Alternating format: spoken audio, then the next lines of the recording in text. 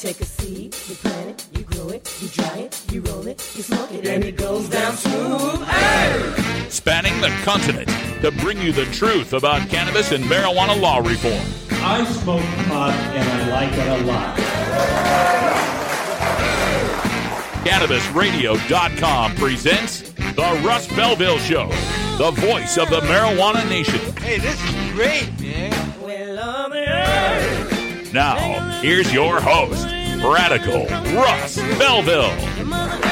Good day, tokers and tokettes and non-toking lovers of liberty. It is Friday, September 9th, 2016, and it's got to be 420 somewhere in the world. Welcome to the show and welcome to the weekend. We made it all the way through the first week of September. Glad to have you here. Hope you enjoyed the kickoff of NFL football last night. I sure did.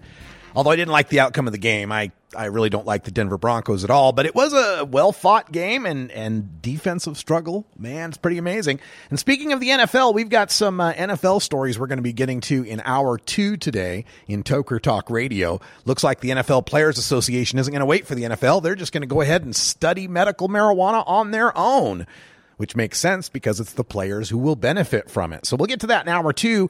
And speaking of hour 2, got a special announcement for you.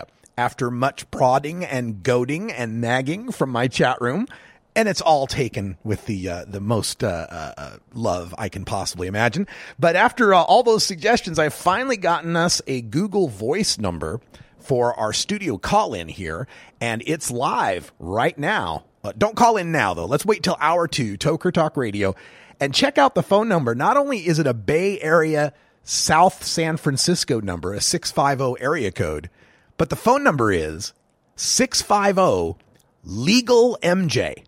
That's right, 650-534-2565 or 650-LEGAL-MJ to call in to the Russ Belville Show. And you can call in anytime you want, but if you're calling in anytime other than 4 o'clock, you're going to get the voicemail, which is cool. You can leave us a voicemail message, and we can play that on the show as well. So, like if you had questions for Dr. Mitch or our Hemp Day Hump Day with Doug Fine or our Cops Say Legalized Drugs segment, any of these segments, you could call in on the voicemail line, leave your question there, and then we'll get to it the next episode. Also, we're going to have another recurring segment joining us here. Jorge Cervantes is going to be helming our Cultivator's Corner that we're going to place opposite the Leap speakers.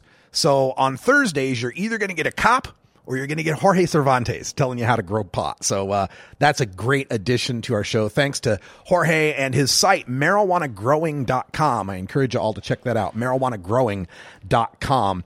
And starting next week, we've got 8 weeks away from Marijuana Election Night 2016. We're going to start a regular feature of interviewing the campaign spokespeople or the candidates themselves that are running in the 2016 election. You'll hear those interviews on Tuesdays, Wednesdays, and Fridays over the next 8 weeks. So stay tuned for that. All right, coming up on today's show, all sorts of great stuff to tell you about. Stanford, the university, is studying roadside marijuana saliva testing. We'll explain why that's a bad idea. In our drug war data mines, we have a new study on using pot while pregnant. We'll tell you about the results of that study. We're going to, at 5:30, have our Cops Say Legalized Drugs segment that we messed up yesterday. Now that I've got that Google Voice number, we can get in touch with Lenny Freeling out in Colorado. He's a longtime normal activist and a former judge and current defense attorney out there in the great state of Colorado. We'll talk to him about the social use initiative and other items that are going on in Colorado. At the end of the hour, we'll get into a radical rant. I'm going to talk about sex and drugs and marijuana and freedom and how they're all really the same thing. Then in hour 2, we've got Arizona's governor who doesn't understand that marijuana is safer than alcohol, so we'll explain it to him slowly.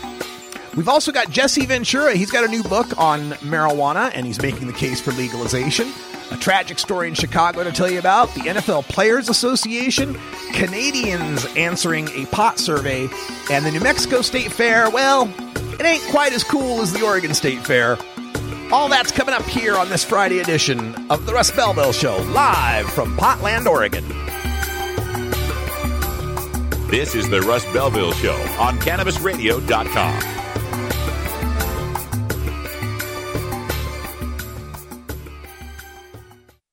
Earn your PhD in THC monetization with CannabisRadio.com. Don't be late. While the feds and state are doing their dance, you still need to transact business and manage your cash. Go professional and let your customers pay with PayQuick. They pay you and they earn rewards points. PayQuick connects to your bank account for free and secures all of your transactions. And with PayQuick, you can pay your producers and processors for free. Plus, it pays to have it because it makes depositing your cash safe and so easy. No cops, no crooks, just compliance and comfort, knowing you have your cannabis business in check with PayQuick. PayQuick, the safe and easy way to pay. PayQuick.com. Doc Rob, the concierge for better living. Cannabis is just one of the many great plants that we have on this planet called Earth that we can use consciously and intelligently to improve our well-being. Take a real, raw, inside look at healthier living while sharing great ideas and improvements for a better quality of life. Learning to live and live well is a lifelong process. This is a journey. You could be 80 years old or 8 years old. You can still learn something that's going to make tomorrow a little bit healthier, a little bit easier, a little bit happier, a little bit better. The concierge for better living with Doc Rob. Only on CannabisRadio.com. You're listening to Radical Russ on the Russ Belville Show. Are you playing an acoustic guitar but want to be louder without an amp? Try a resonator guitar. The fingerboard extension has National Resophonic and other resonators, square necks and round necks. Stop by the Fingerboard Extension downtown Corvallis at 120 Northwest 2nd Street today, or check out its inventory on the web at fingerboardextension.com. Go wild hog in the woods.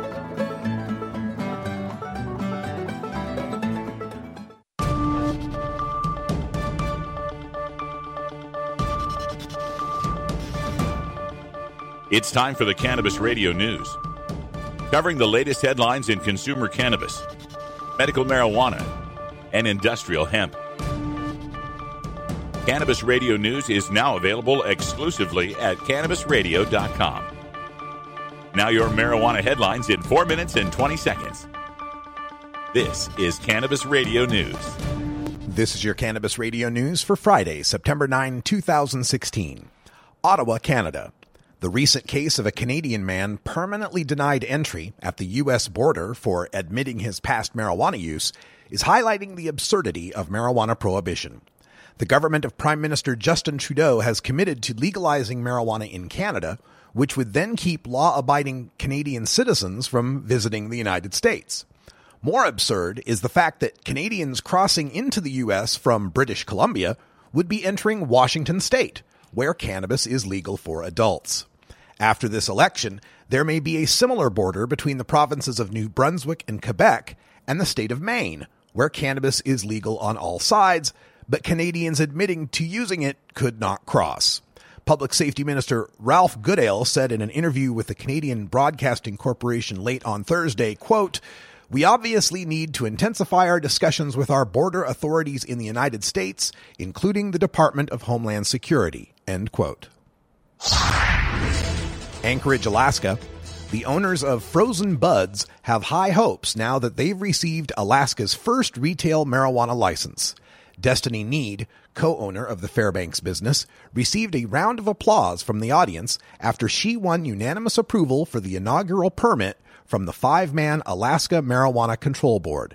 She clapped with both hands above her head after getting the okay. As she walked back to her seat, she told the audience, quote, "Now all I need is some herb," end quote. The board has been working on rules for the industry since the November 2014 vote approving the recreational use of marijuana. Frozen Buds received approval to make such items as cannabis-infused butter, oil, brownies, caramels, truffles, cookies, cupcakes, fudge, banana bread, ice cream, granola bars, and breakfast treats called Wake and Bake bars. Enlighten, Alaska, a retail store planned in Anchorage, was the second permit issued. Lansing, Michigan. Though the highest court in Michigan has ruled the fight for marijuana legalization in 2016 is over, a new federal lawsuit offers a sliver of hope. Two signature gatherers for the ill-fated "Am I Legalized" campaign have asked a federal court to halt the printing of ballots until all the signatures for the initiative are counted. Am I Legalized turned in more than 354,000 signatures, well more than what they needed to qualify for the ballot. But the Secretary of State's office rejected thousands of signatures that were older than 180 days, citing a Michigan law regarding so-called stale signatures. The Michigan Supreme Court agreed with the lower court rulings that the state had no legal obligation to count the stale signatures. The plaintiffs allege that their right to vote has been unconstitutionally infringed by the state. Am I Legalized is also preparing a suit for the U.S. Supreme Court over the signatures. Also in Michigan, the state Senate has produced the 3/4 vote needed to add 3 new bills to the Michigan medical marijuana program that would legalize dispensaries and edible marijuana products. Those bills must be reconciled with the House versions before heading to the governor's desk. Sacramento, California. SAM Action, the political action committee of the anti-legalization group Project SAM, announced another $1.3 million in fundraising to defeat marijuana initiatives nationwide. Kevin Sabet, founder of Project SAM, said the money came from a retired millionaire in Pennsylvania named Julie Schauer, who is opposed to marijuana legalization because, quote, 455,000 people were hospitalized in emergency rooms for panic attacks, paranoia, and psychosis related to marijuana consumption, end quote. Sabet says the money will be used to fight California's Prop 64, as well as the other initiatives for marijuana law reform on the ballot. Belmar, New Jersey. Cannabis oils used for topical preparations went on sale for the first time in New Jersey's dysfunctional medical marijuana program. While 5 dispensaries are currently operating in New Jersey, only one, Compassionate Sciences, has been approved by the state to dispense the products. This has been your Cannabis Radio News for Friday, September 9, 2016. I'm Russ Belville.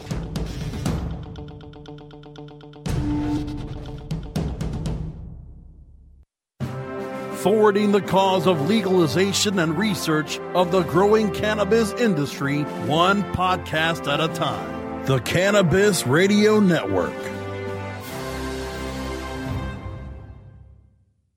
Dr. Dabber, hurry! Its temperature is shooting past 1,000 degrees Fahrenheit. It's burning up. I'm afraid for this little guy, it's just too late. What caused the problem? Only Dr. Dabber can maintain the perfect temperature for a smooth-tasting, slower burn. This standard vaporizer lost all of its health benefits, sending it up in smoke. So you're telling me that most vapor pens burn so hot they produce smoke, not vapor? Correct. Keep away from those standard vaporizer pens and turn to Dr. Dabber. Doctor's orders. Less heat, more flavor. NORMAL stands for Responsible Adult Cannabis Use. If cannabis use is causing problems in your life, consider taking a break or seeking medical assistance. Consider ceasing cannabis use if you have a family history of mental illness.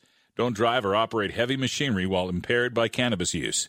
Cannabis use is not without risks, even though the risks may be far less than those posed by legal drugs. This is Dan Michaels from DanMichaelsAudio.com, and you're listening to Radical Russ on CannabisRadio.com. Don't want to spend money on a night out, but don't know what to do other than watching TV or playing video games? Consider playing guitar, bass, banjo, or mandolin. The instrument will give you hours of entertainment with friends with minimal expense. Stop by the Fingerboard Extension downtown Corvallis at 120 Northwest 2nd Street today, or check out its inventory on the web at fingerboardextension.com.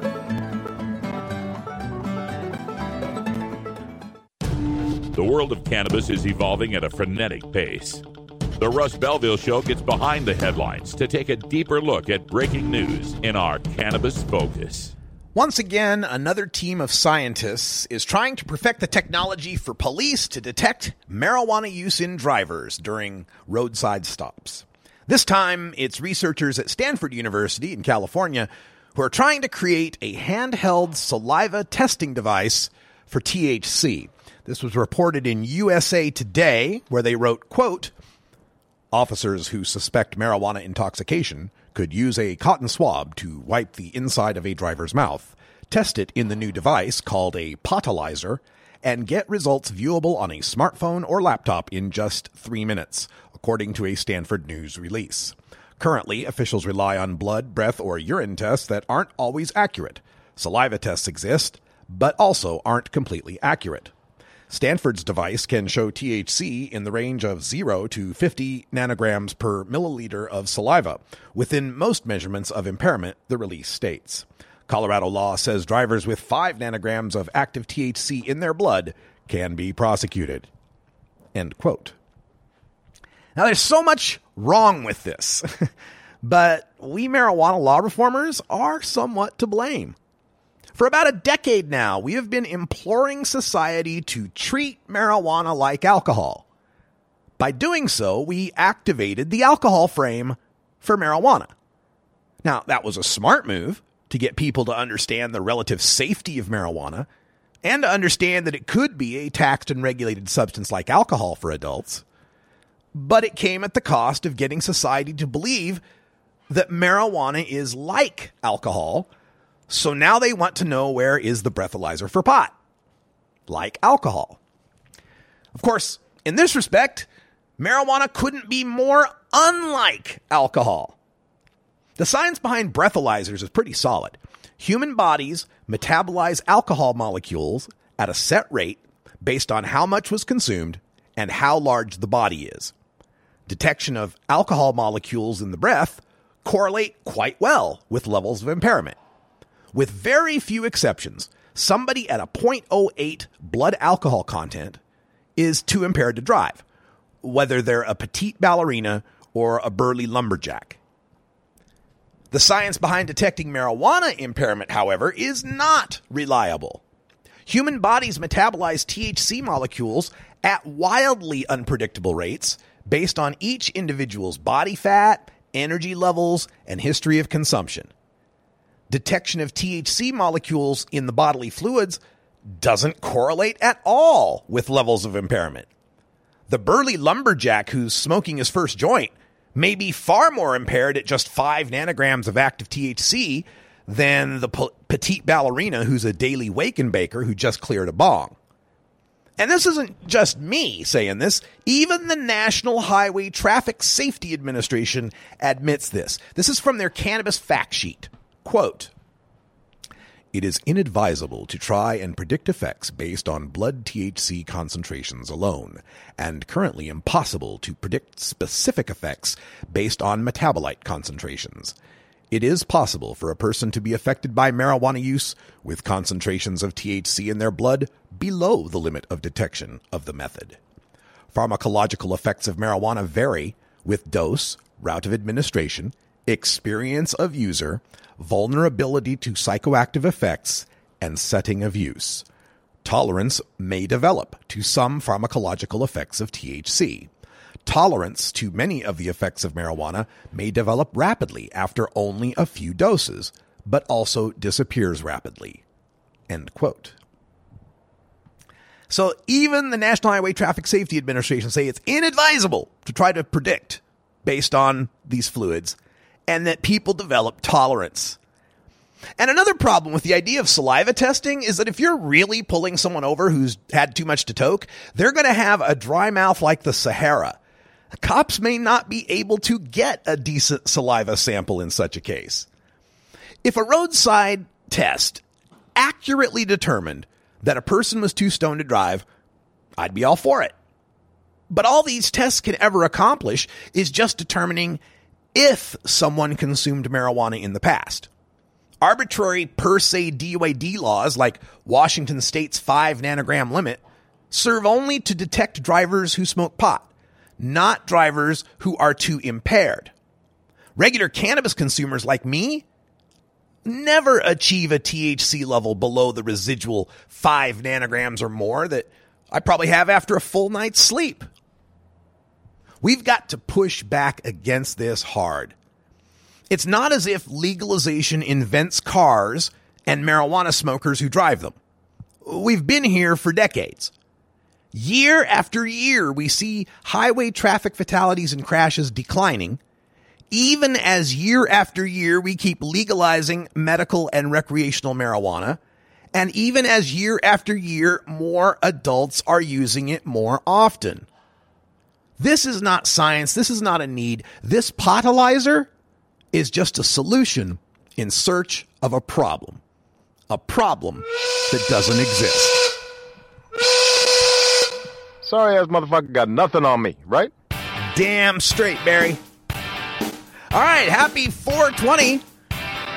Who are we saying 420 happy to? Oh, Sheridan, Wyoming. Happy 420 to Sheridan, Wyoming today in the Mountain Time Zone. We got to take a break because we got a mandatory safety meeting to get to. And when we come back, we're going to talk about the new study on using pot while pregnant. There's some good news for you, ladies.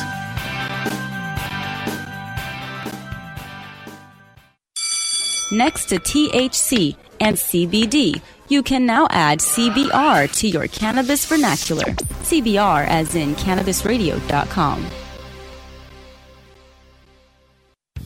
The cannabis industry is growing. Business is booming. And as new opportunities arise in newly legalized states, each market is getting more competitive. Today, it takes more than just being a good grower. Do you have the resources to market and handle this ever-changing business landscape? Let Canna Management Corporation help you grow your canna business with our vast resources and experience to make your business a fully functional service company. Financial management, HR, sales, marketing, efficiency, and more. CMC has the experience and the expertise to improve your business and help you better meet the demands of your clients and customers. Call Canna Management Corporation and let our team get you ready to grow. 415-269-8015. That's 415-269-8015. Or visit canna-management.com.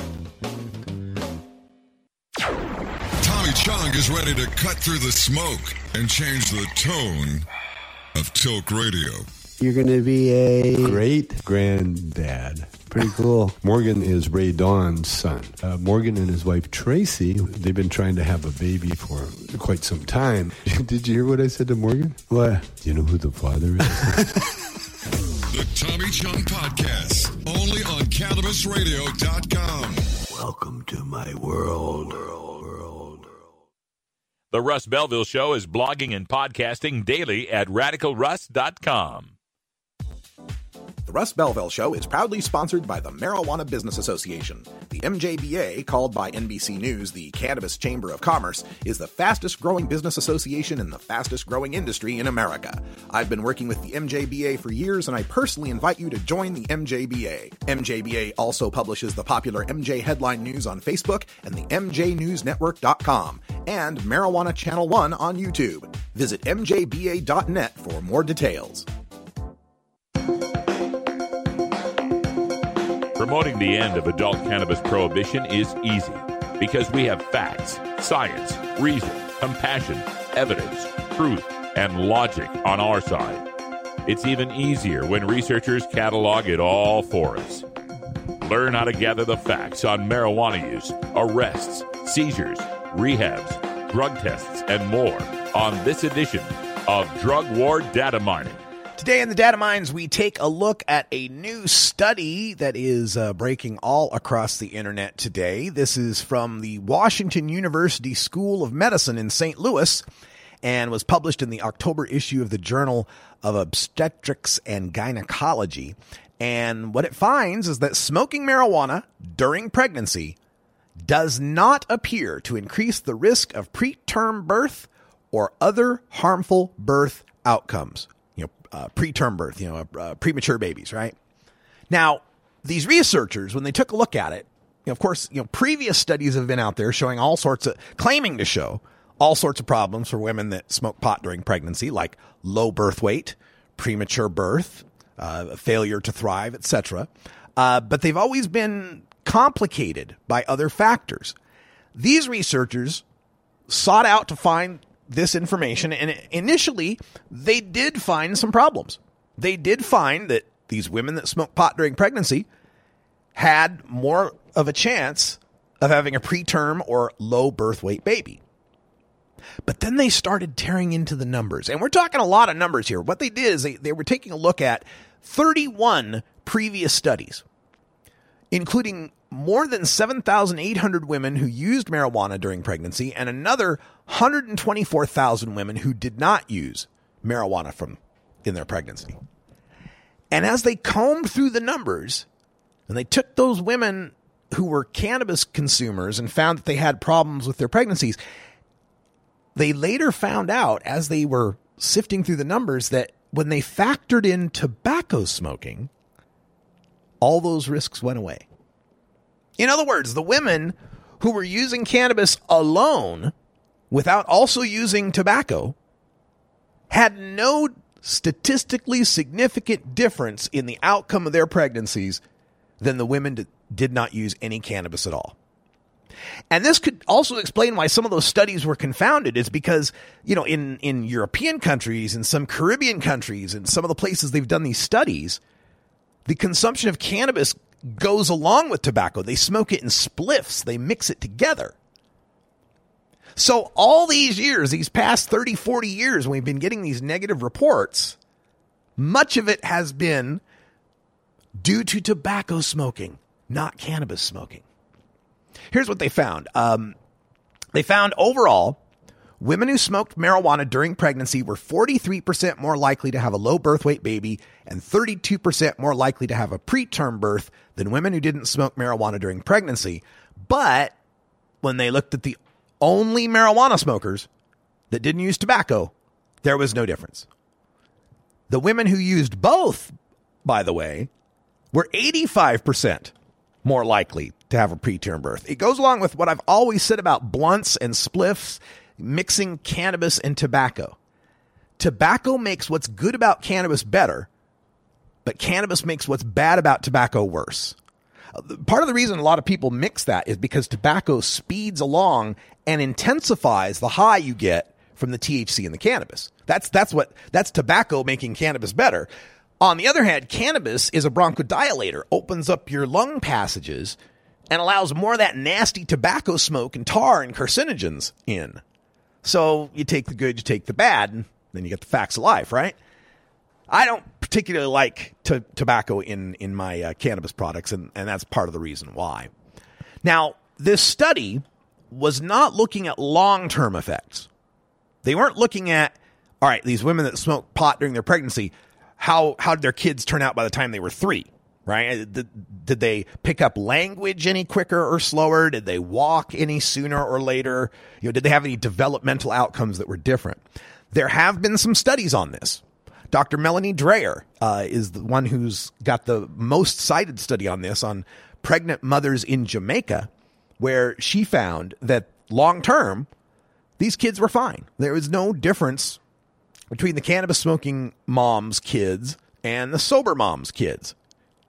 And we find this over and over again as we look through populations, especially cannabis smoking populations. I like to joke that if there was any serious problems with pregnancy or fertility due to cannabis use, wouldn't the Rastafarians have died out by now? Right? Wouldn't Jamaica be depopulated? Bob Marley's got like 12 kids. Willie Nelson's got 7 or 9. Tommy Chong's got 7 or 9. I forget which has which. But it's clear now. And over the 7,000 years that we've had people using cannabis on this planet, you'd think that if there were any sort of serious problems that were going to befall the kids, we'd know it by now. We wouldn't have to keep studying it. It's not like alcohol, where fetal alcohol syndrome was quite obvious. We could very easily tell who were the moms that were drinking during their pregnancy based on their kids. And we find, again, time and time again, the deleterious effects from cigarette smoking on pregnant moms and their children. This continuation of these scaremongering, half-baked junk science ideas about women and cannabis use are just another way of trying to enforce women to not use cannabis, another way to try to scare them out of making the safer choice. Here in the state of Oregon, our law mandates that a little scrap of paper is handed to every person who makes a cannabis purchase explaining how marijuana is no good for pregnant moms or breastfeeding moms. It's a terrible, terrible thing. Yes, even me, single, childless Russ, has to take that piece of paper explaining how bad it is for pregnant moms. It's time for this nonsense to end and finally give pregnant women the choice to use cannabis for morning sickness, for pain, for depression that happens during pregnancy. It's one of the safest things we can give a pregnant mom. And yet, they'll prescribe all sorts of pharmaceuticals for these pregnant moms, knowing they have terrible side effects. All right, stay tuned. We're going to get Lenny Freeling on the line for our Cops Say Legalized Drugs segment, just a day late. This is the Russ Belville Show on CannabisRadio.com.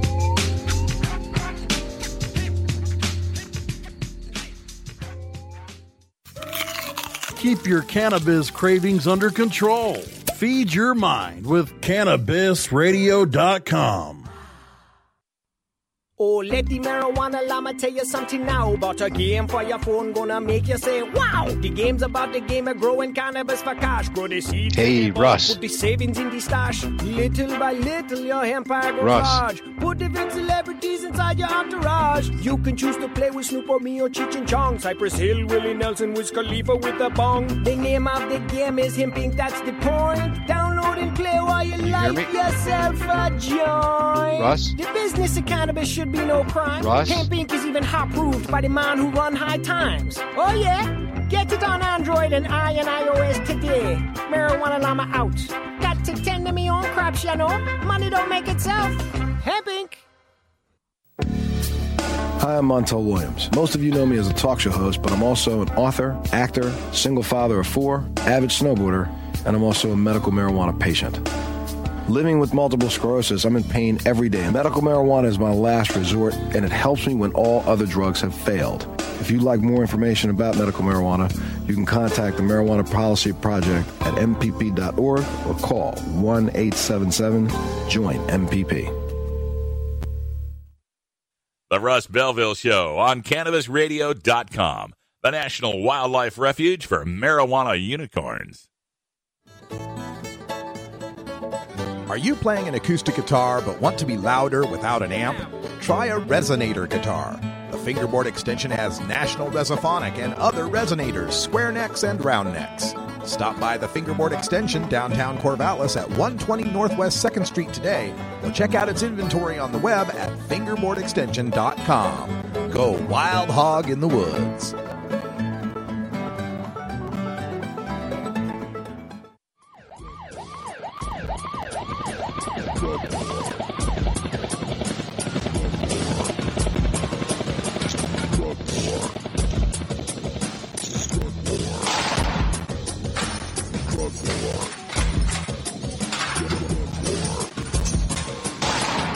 One of the most disturbing elements of the Prohibition War is how it's made police the enemy of otherwise law-abiding cannabis consumers. Fortunately, one group of police officers knows the futility of prohibition and reaches out to educate the community and current law enforcement. Today, the Russ Belville Show visits with another speaker from Law Enforcement Against Prohibition with one clear message: Cops say legalize drugs. Welcome back, everybody. It's 33 after the hour, and normally we do this segment on Thursday, but we missed our good friend Lenny Freeling because I messed up on my end, Lenny. It's all my fault. Welcome back to the show, Lenny. Russ, as always, it is a pleasure. I'm glad we're both here. I am too, and it's a beautiful Friday here, and we are, as of today, 60 days away from Marijuana Election Night 2016. I know, of course, Denver's got the social use initiative going, but are there other issues going on in Colorado we ought to know about? So many that they're beyond counting, and that in and of itself is the issue. In addition to the social use, which is such a critical issue, whether I am driving to Durango, 8-hour drive, and want to smoke in a legal place or vape in a legal place, or whether it's one of the tourists that we welcome. The social use is the beginning of a very important legislative trend.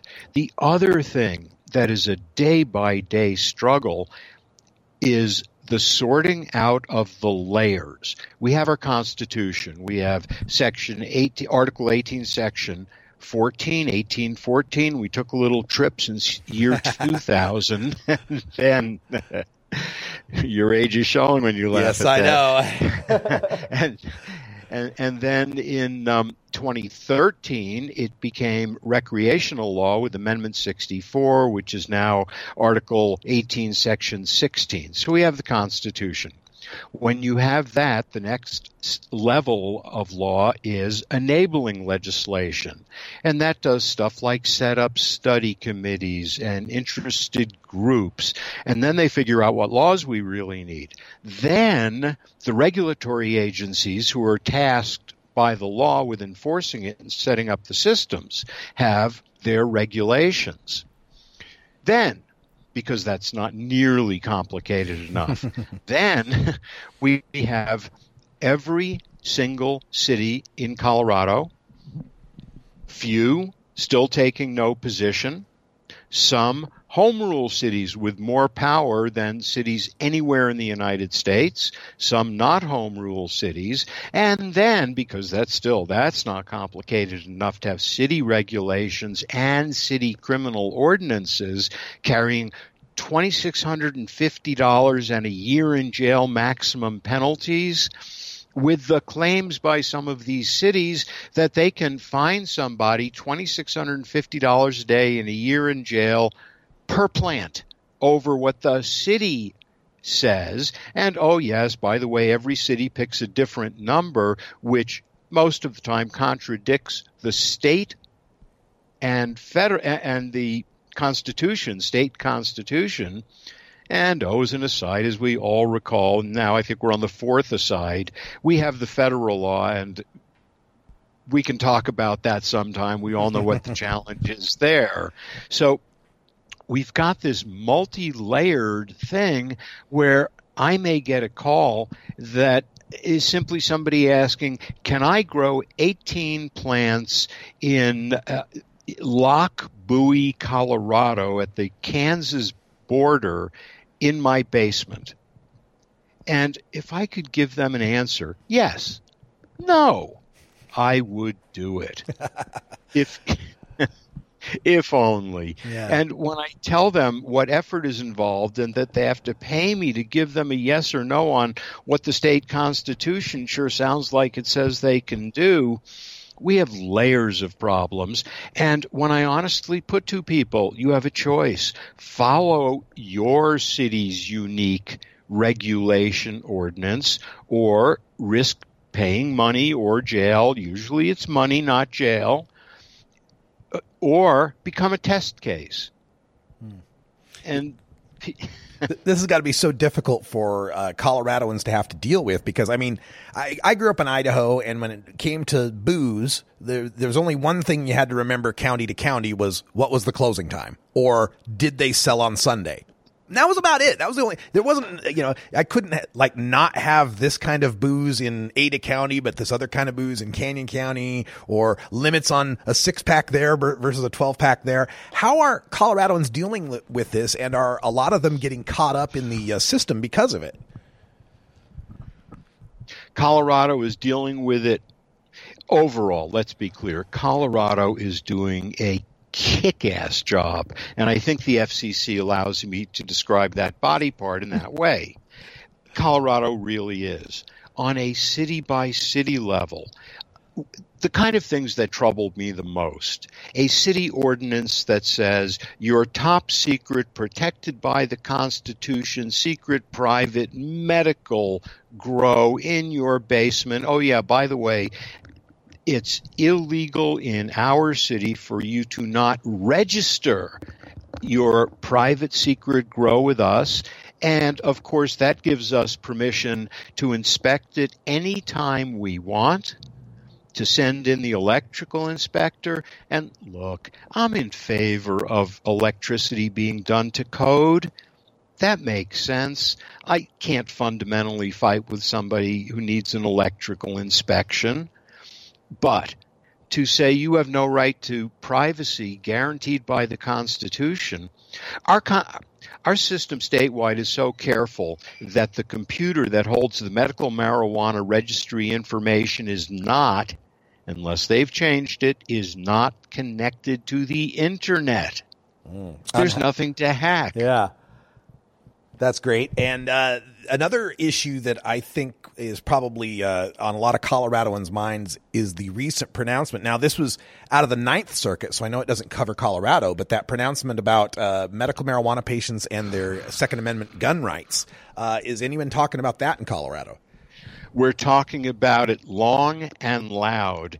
And what is fascinating about the ruling and what is so blatantly federally unconstitutional is this. They could say you can't possess a firearm while you're impaired. And in fact, that wouldn't be a bad law. But they're in effect saying the same as if they said, if you are over 21, therefore legally able to buy alcohol, therefore legally able to drink to excess and commit a Class 2 misdemeanor, we call it drunk with a gun.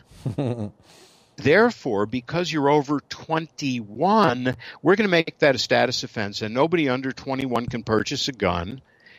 That's identical to saying because someone has a medical card, they will go buy pot. Maybe they will, maybe they won't. They have a card. They have permission.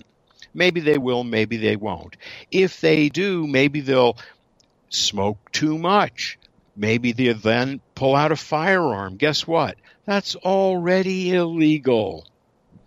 So the Ninth Circuit, which is not a circuit we generally hate, is just an embarrassment with this decision. Mm-hmm. It's atrocious. It is intellectually dishonest, and that's one of the greatest insults I am capable of. Intellectually dishonest. Yeah, it's gotten a lot of response here in the state of Oregon. We have a lot of people in the rural areas that treasure their Second Amendment rights. And I know in Colorado, didn't you have, like, there was a 3 or 4 legislators who went down in recalls because of Second Amendment issues. Is this igniting any sort of political will amongst the typical conservative gun rights supporters to come around on this marijuana issue? Because it was a private communication, I don't feel comfortable divulging my source. But I will tell you, the single most conservative gun rights advocate in the country and one of the top in the world agreed with me on my analysis, reworded it, sent it out to his private firearms-trained teachers internationally, quoting 99% of what I wrote to him, explaining why this is insane. So I can give you at least one concrete example of a rabid Second Amendment supporter saying, they can't do that. That's wrong. That is just wrong. So the feedback I've heard so far is completely against the Ninth Circuit. That's from smokers. That's from non-smokers. That's from people who hate marijuana. People are looking at it and saying, you can't do that. You simply can't do that. Yeah, and unfortunately, the people who aren't saying that right now seem to be the National Rifle Association, which hasn't responded to numerous activists and journalists' requests on this issue. And it always stymies me because one of the scaremongering tactics they've always said is that if the federal government registered guns, it'd be a list to take people's gun rights away. Well, what's a medical marijuana registry now but a list for the government to take your gun away? Fortunately, they don't really have access to it. And the NRA is in a very interesting position. Although, of course, generally, but not exclusively, they're fairly conservative. There's also, I think, a strong libertarian bent to it. And after so many years of taking the position that any restriction on the right to own firearms is bad, short of, we know you're insane, you're a felon still in prison, to overstate the point. Short of that, their position has been any restriction is a problem. And now they're in a spot where I think, this is me making it up, I think they're saying, Well, on the one hand, we really don't want to come out as pro-marijuana. That's not the tenor of our membership as far as we can tell. On the other hand, we can't really come out and say this is a rational restriction on gun ownership. That counters everything we've ever stood for, so all we can do is shut up. Stop digging. What else can they do? Good point. Lenny Freeling is a longtime criminal defense attorney, and he's with the normal organizations out there in Colorado. Former judge, speaker for law enforcement against prohibition. If you want wise, learned men and women like Lenny to come out to your area and speak the truth about the drug war, just go to leap.cc. They got a catalog list all across the country and around the world of great speakers who will help you out. Lenny, before we let you go, is there anything else you need to tell us? Shout out any promotions or contact info? Russ, I love you, man, and thank you as always. You're my hero. I'm going to give a shout out to My Canary app on the iTunes store at My Canary or mycanaryapp.com for the science paper. We've developed an iPhone iTunes app for not measuring meaningless blood chemistry, but looking at performance, looking at reaction time, looking at things that help us decide if we should be turning on a table saw or driving a car or watching Captain Kangaroo. And let's look at performance and not a chemistry that, in the case of alcohol, is a clue, and in the case of THC is scientifically not even a clue. Check out the My Canary app on the App Store. Thanks, Lenny. This is the Russ Belville Show on CannabisRadio.com.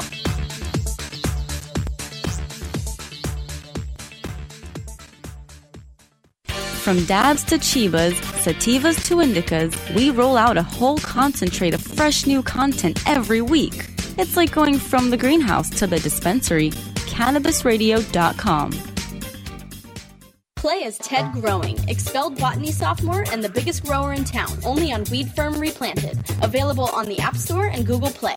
It's a lot of work being the biggest grower in town. Maintaining a room full of plants while dealing with a slew of eccentric customers? From a hardcore partier to the curious neighbor next door. Is anybody home? Help me expand my bud business by unlocking new strains, customizing my grow room, and completing challenges that you can't get enough of. Grow your empire so big you can see it from space. Low on funds? Don't worry. Weed Firm Replanted is free to download. Download Weed Firm Replanted for free on the App Store and Google Play today. Get growing, Mr. Growing. Previously on the Stoner Jesus Show. Hello? Hey, are you the one that put the ad on Craigslist? It was in the personal section about, want to have a little good time tonight? No. Nothing about, any backdoor action? No. A little fifth base? You're not into that? No, and I suggest you don't fucking call my phone number, you fucking perverted bastard. Are you sure you're not the one on the Craigslist? You're talking dirty to me. Damn, she hung up. That was good. It was funny, though. The Stoner Jesus Show, live Mondays, Wednesdays, and Fridays at 8 p.m. Eastern, 5 p.m. Pacific. Or find the Stoner Jesus Show podcast on demand at CannabisRadio.com and StonerJesus.net. Peace, bitches. You're not high. You're listening to the Russ Belville Show on CannabisRadio.com. We need to build a wall. Okay. Maybe you're high, too. At Herbie's Cannabis Seeds, we pride ourselves on bringing you the best quality seeds from the world's most respected cannabis seed producers, all at the lowest online prices. You can find Herbie's Seeds at herbiesheadshop.com. All cannabis seeds are sold as souvenirs and as a means of preserving cannabis genetics. Herbie's Seeds in no way intends to condone, promote, or incite the use of illegal or controlled substances. We strongly urge all prospective customers to check their national laws prior to placing an order. Herbie's Seeds at herbiesheadshop.com. Proud sponsors of the Russ Belville Show and 420 Radio.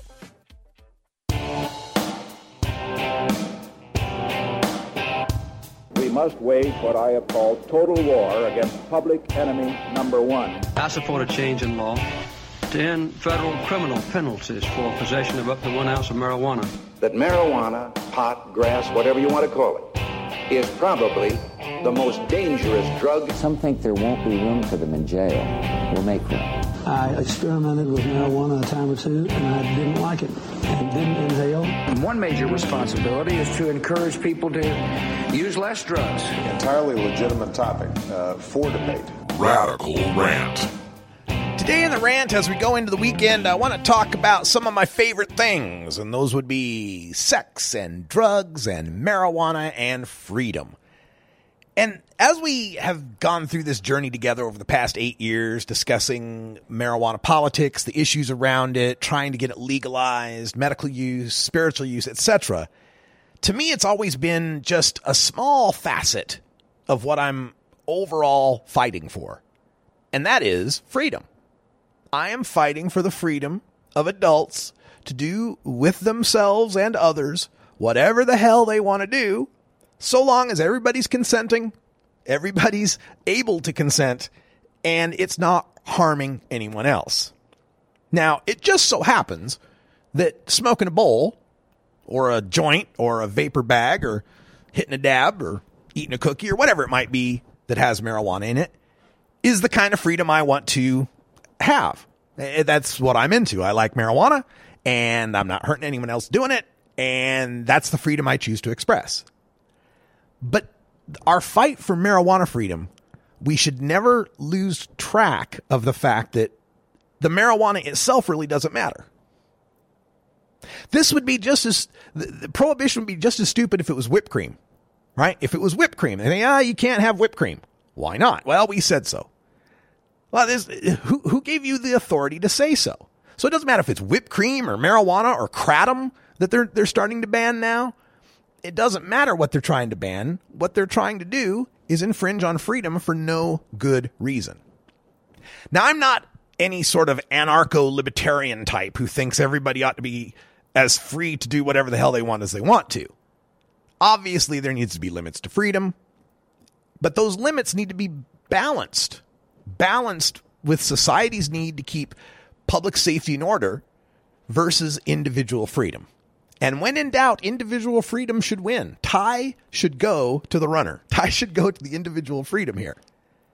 They're starting to ban this kratom now, which I've seen it advertised in head shops for a couple of years now around Portland and never cared to try it. Didn't give a shit about it. Not my thing. Until the DEA put it on the Schedule 1. Now I'm interested as hell. Now I'm really interested in seeing what it's all about. In fact, they have to take it off the shelves by the end of this month. I'm going to go run out and buy me some just to have it. Just because the DEA said I couldn't. Just because they dared to take my freedom away to make that choice. I was probably never going to make that choice. And by the way, DEA, so were probably a whole bunch of young people that you've now just enticed to try to find out what kratom is about, just like me. Good work, DEA. And it's funny to me because it's kind of selective what we choose to take the freedoms away about. It's not that they're taking our freedom away for using marijuana because it gets us high, because there's lots of things that get you high that are perfectly legal. If you do it right, you can get high on nutmeg. Don't do it, by the way. Don't try, because it's extremely toxic, right? It's like one of those 1 to 5 type of kill ratios, man. You can overdo it real quick and die from nutmeg, but you can get high on nutmeg. Nobody's talking about banning nutmeg or limiting nutmeg or putting warnings on nutmeg or running nutmeg through the FDA process, but it'll get you high. Damn straight it will. If you go to sex shops, you may go to sex shops from time to time. You may see, maybe you do, I do, and you may see these packets or these containers for whipped cream, homemade whipped cream containers. And then you may see that they'll sell you 50 of these little single shot nitrous oxide canister things to make your whipped cream with. Folks, this isn't because people at the sex shops are trying to play some sort of banana split game when they get back to the house. It's because they take those canisters and they blast them into the container, and then they inhale the nitrous oxide for a high. My chat room is saying it's whippets. Yes, whippets. Exactly. That's what they're called. And it's perfectly legal. Nobody's stopping you from getting high that way. Why not? Why aren't they? Whippets are more harmful than marijuana. Not by much, but they are. Why isn't that illegal? At those same sex shops, you can get something called Rush. And there's other names, Jungle Juice and a bunch of other. They come in these little tiny bottles. And what they're ostensibly for is for polish removing. You know, kind of an acetone kind of thing, right? That's supposedly what they're for. Originally, they were for head cleaner. And I don't mean that in the sexual stand. I mean like for tape cassette decks and stuff, right? Reel-to-reel tape. Clean the heads of the recording equipment, right? But there's not a whole bunch of audiophiles at the sex shop trying to get head cleaner. What those are for is, again, huffing, inhalants. Kind of a dissociative type of drug. And it's perfectly legal. So it's interesting to me how we pick and choose which drugs are bad and why we need to restrict those freedoms. A lot of it has to do with the morality, of course. Judgments of the people who are using those drugs, not necessarily the drugs themselves. And this extends far beyond just drugs. Like I said, sex and drugs and marijuana and freedom. It extends into the realm of sex. It's been interesting to me how the marijuana movement and the gay rights movement have kind of been riding side by side on this civil rights adventure here. And there's so much similarities between the two issues. It really just boils down to, hey, I want to do something with my body that some people don't like. And who has the right to stop you from doing that? And there's so many rights we still have yet to acquire, to recognize for both same-sex couples and cannabis consumers. Parental rights, organ transplant rights, all sorts of, employment, housing, all the different ways that we get discriminated against. Because somebody out there wants to restrict our freedom. And this goes back, this is so woven into the American DNA. This is the birthright of our Puritan ancestors. What's that old definition of Puritanism? The haunting feeling that somebody somewhere might be having fun. This is something that as we continue through the 21st century, I hope our society continues to shed this Puritanism. And it's happening. I mean, you watch TV today compared to TV when I was growing up, and vast gulf of difference between what's allowable, what's considered, family hour television these days compared to when I was growing up. Now you've got VH1, they got that Amber Rose show. On Comedy Central, they got the Nikki Glaser show. Numerous shows where there's open and frank discussion of sex. So it's changing. It's happening. And as these generations come up in a world of legal marijuana, I think it's going to happen quicker. The rate of change is going to increase dramatically. I truly believe that part of the reason why marijuana is one of those drugs that we pick on and not inhalants or whippets or whatever is because of marijuana's potential to open your perspectives and open your mind and to foster your empathy for other people.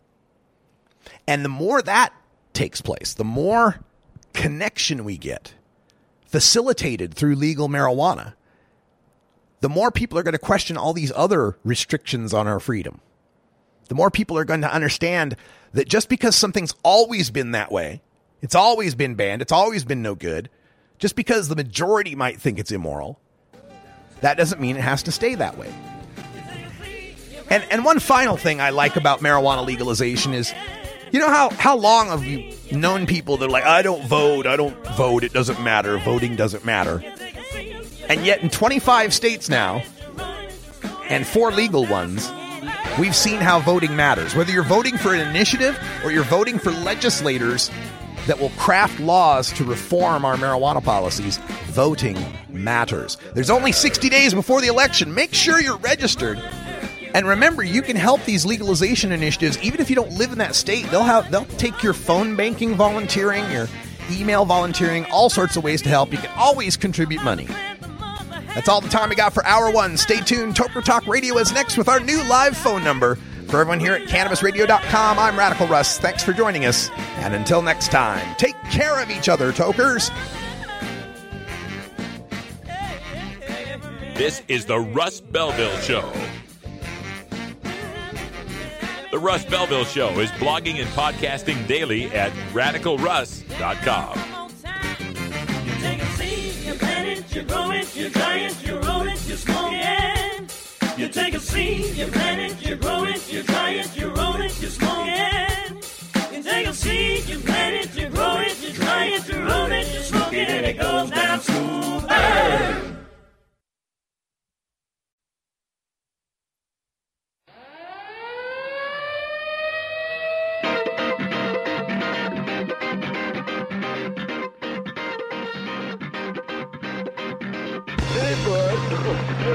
Now it's time for Toker Talk Radio, the voice of the marijuana nation. What are you people?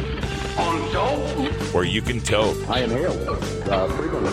Or you can talk. I experimented with marijuana and didn't inhale. Or you can toke and talk. 10 federal criminal penalties for possession of up to 1 ounce of marijuana. While we talk about toke on Toker Talk Radio. So, by the way, when it comes to pot, if you're 40 years old, you live in a log cabin in Oregon, you got 12 giant pot plants in your backyard, have a ball. Live from beautiful Poplar, Oregon at Rolla J Studios. Hey, this is great. Yes, cannabis. Plus your calls live at 971-533-7111. They're walking on their pants with their cap on backwards, listening to Enema Man and Snoopy Poop Dog. What's to keep somebody from getting all potted up on weed and then getting behind the wheel? Gateway theory doesn't work. It's a reality. Holland, is it real? Don't tease me. We're locking up people that take a couple of puffs of marijuana, and the next thing you know, they got 10 years. And now, here's your host, the guru of ganja graphics, the sultan of sativa statistics, and the worst nightmare of a reefer-mad prohibitionist. A polite, perspicacious, productive pothead with a propensity for PowerPoint. Radical Russ Belville. All right. Welcome back. It's Hour 2, Toker Talk Radio, live and direct from beautiful legal Potland, Oregon. Looking straight out the window at Mount Hood and the Willamette River. It's a great day, folks. Thanks for being here.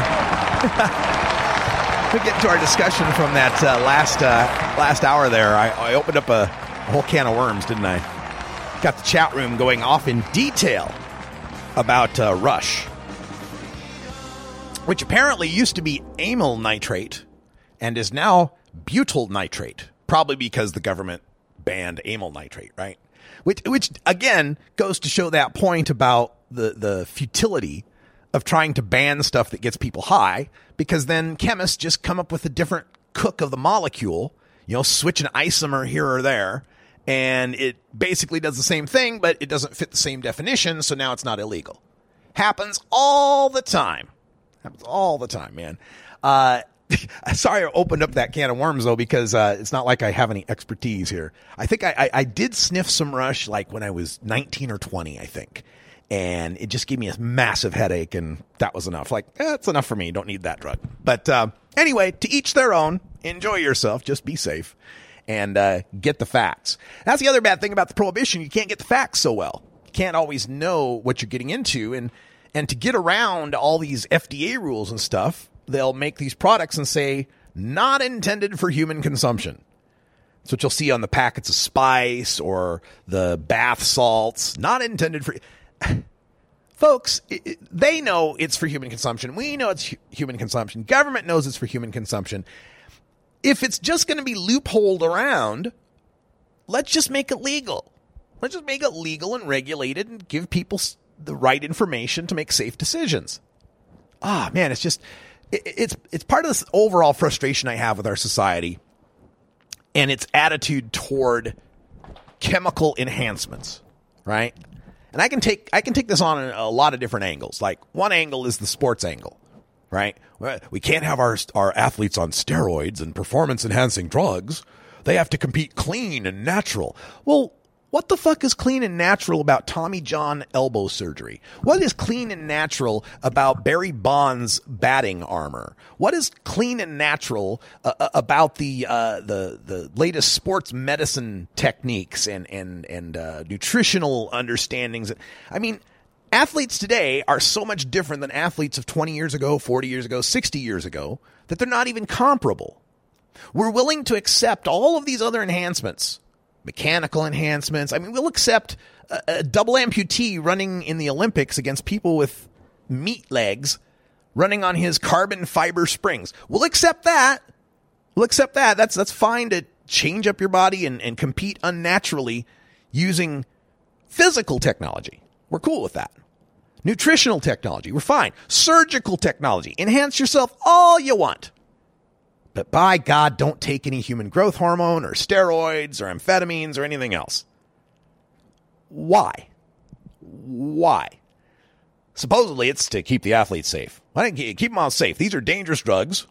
These are dangerous. Well, surgery's dangerous. Every time you go under anesthesia for surgery, it's dangerous. Lots of things are dangerous. This idea that, well, we have to keep them clean because then if we allowed them to dope up, then everybody'd be doping up. All right, well, check this out. You remember Lance Armstrong, right?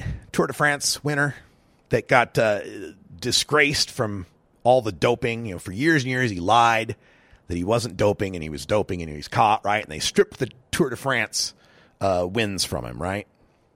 So I forget which one it was, but maybe it was the last one.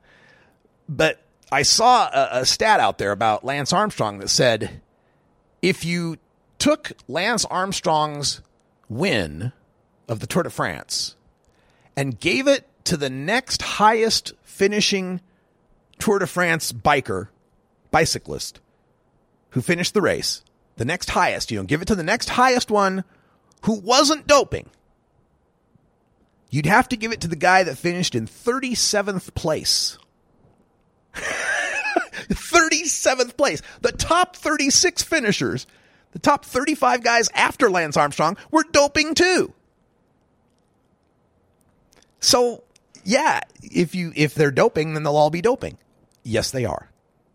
And to me, it's more of a disservice to that 37th place finisher who is competing clean because he thinks it's the right thing to do and wants to follow the rules, has to compete against guys who aren't clean because they're the kind of people who will skirt the rules.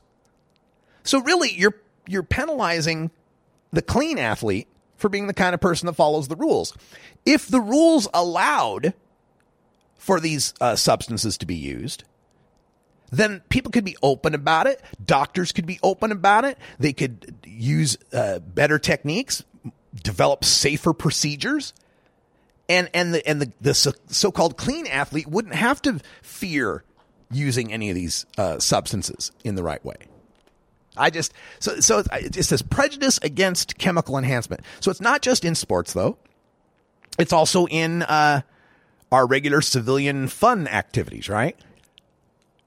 Like, it's perfectly acceptable and sane in our society if you told your friends, hey, I want to be a skydiver. I'm going to go to the local airport. I'm going to take skydiving lessons. I'm going to get into planes, strap myself to another human being for the first 100 jumps or whatever it is. And we're going to jump out of a perfectly good airplane from thousands of feet in the air because it gives me a rush. I get off on it. It makes me feel good. I get excited. Turns me on. And nobody would bat an eye. Well, yeah, some people would be like, you're crazy jumping out of a plane. But nobody would try to stop you. There'd be no cops waiting to try to keep you from doing it. Unless, you're trying to jump over an unauthorized area or whatever. But you know what I mean? We allow people to skydive. We allow people to bungee jump. If you want, you can go up and climb Yosemite with no safety equipment whatsoever. Right? You can free climb. Those guys that free climb. I'm looking out at Mount Hood. We, every other week or so, are having to send out county sheriffs, rescue teams to rescue people that are hiking up on Mount Hood. That's perfectly okay. If you want to get your jollies by putting your body at mortal risk of physical death, we got no problem with it. But if you want to get your jollies off of a chemical rush, now it's a problem. I've just never understood why our society would be so cool with me risking the need for public safety officers to come save my ass, risking that, we can guarantee there will be a cost to society from having to rescue people off the mountain, or, a hospital cost for someone who got injured in a skydiving accident or whatever. We can guarantee the cost there. But if I wanted to sit here and shoot up heroin in the privacy of my home, that's something we need to try to stop people from doing. I don't understand this chemical bigotry. It just upsets me. All right, we're going to take a break. And quick reminder, we have a new live call-in number now here at the Russ Belville Show. Just got it today on Google Voice. Haven't tried it out yet, but I think it works. Our Google Voice number here is 650-LEGAL-MJ, 650-534-2565. That spells Legal MJ. When we come back, we're going to talk about Arizona's governor who just doesn't get the fact that marijuana is safer than alcohol. You're listening to Toker Talk Radio. I'm Radical Russ in beautiful legal Potland, Oregon. Thanks for being here, and we'll be right back in just 2 minutes.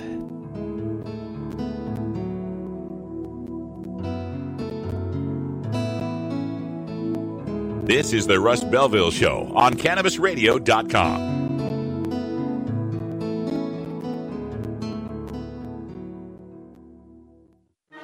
Legal to listen to all over the world.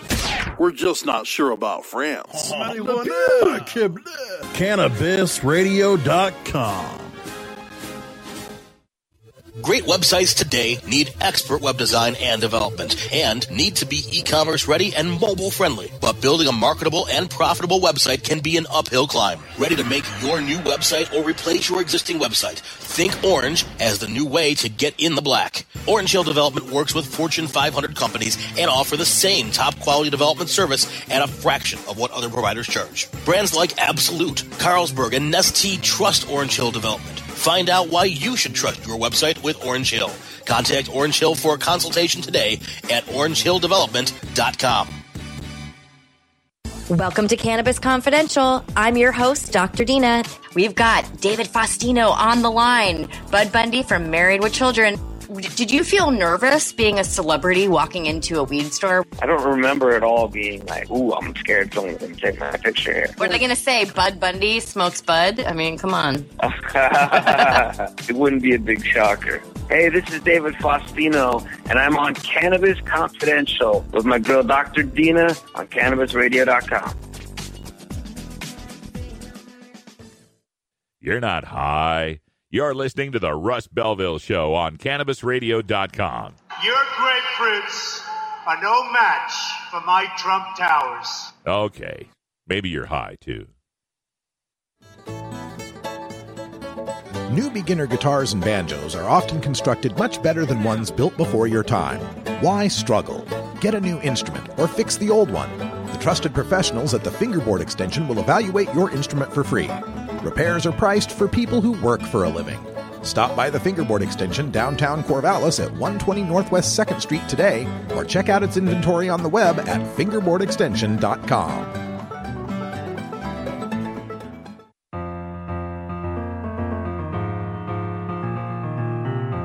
Pod 2.0. It's not your father's Woodstock weed. This is the Russ Belville Show on CannabisRadio.com. Oh, yeah. Welcome back, everybody. 13 after the hour. Beautiful day out here in the Pacific Northwest.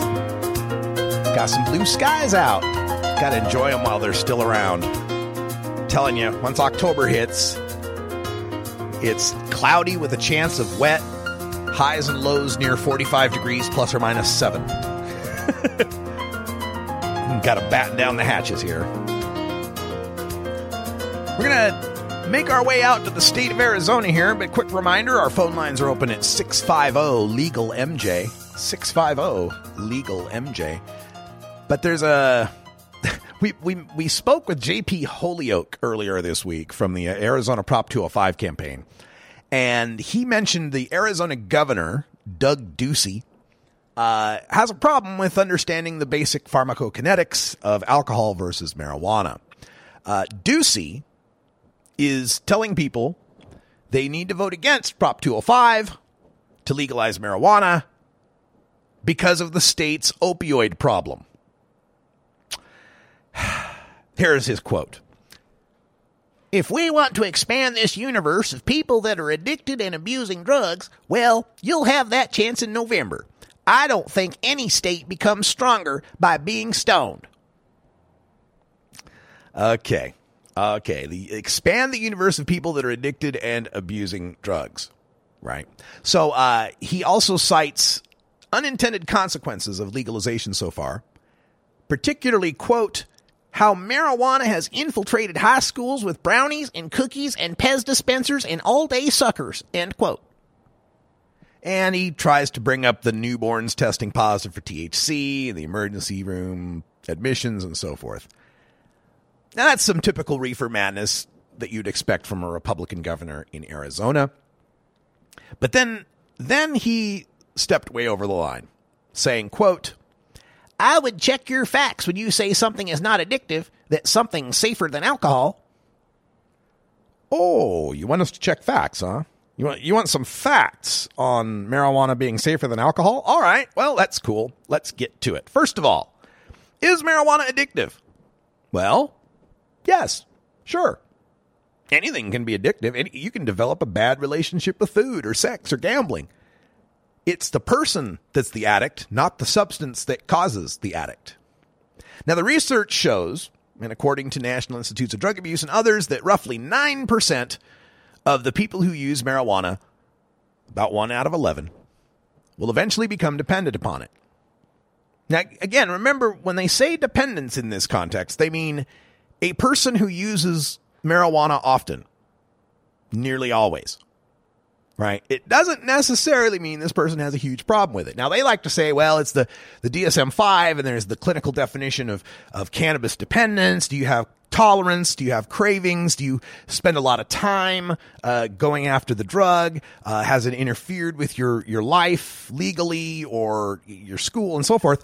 And all of these things are confounded by the fact, for most people, that marijuana is illegal. Did you spend a lot of time trying to get marijuana? Yeah, because it's illegal. Did it cause problems in your life? Yeah, because I got busted for it and it's illegal. But anyway, based on that, they say it's about 9%.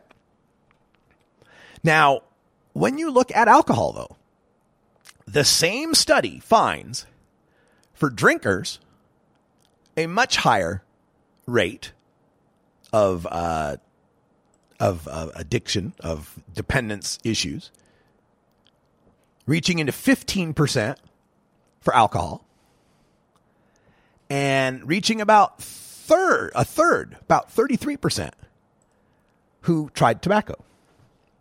So it's point number one, you lose. Marijuana is less dependence causing than alcohol.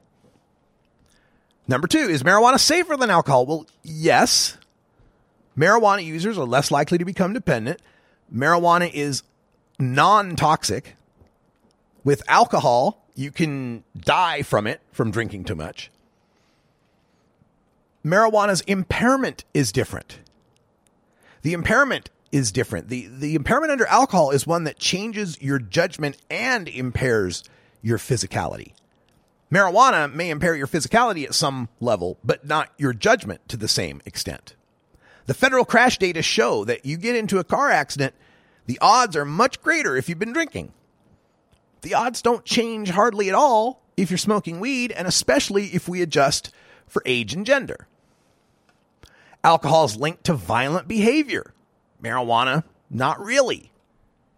So, of course, marijuana is less harmful than alcohol. That doesn't mean it's harmless. You can have some bad effects from marijuana. Some people get paranoid. Some people get anxious. But nothing like what can happen for alcohol. In every respect, number of deaths, number of accidents, domestic violence, sickness, illness, productivity, work days lost, any measure you want to measure it by, Governor Ducey, marijuana is safer than alcohol. The only thing that marijuana is going to cause more risk of than alcohol is your appreciation for noodly guitar solos and your love of Funyuns. That's it. And yet, this is not a call for alcohol to be banned or more restricted. I believe our society has done fairly well with alcohol. We could do better, but we've done fairly well with it. And if we can accept that, if we can accept the worst, most harmful, deleterious, dangerous, illness-causing, injury-causing, death-causing drug in alcohol to be damn near ubiquitous in our society, there's no logical reason we can't accept marijuana.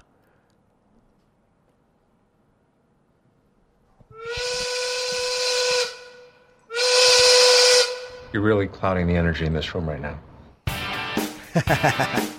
I'm not trying to.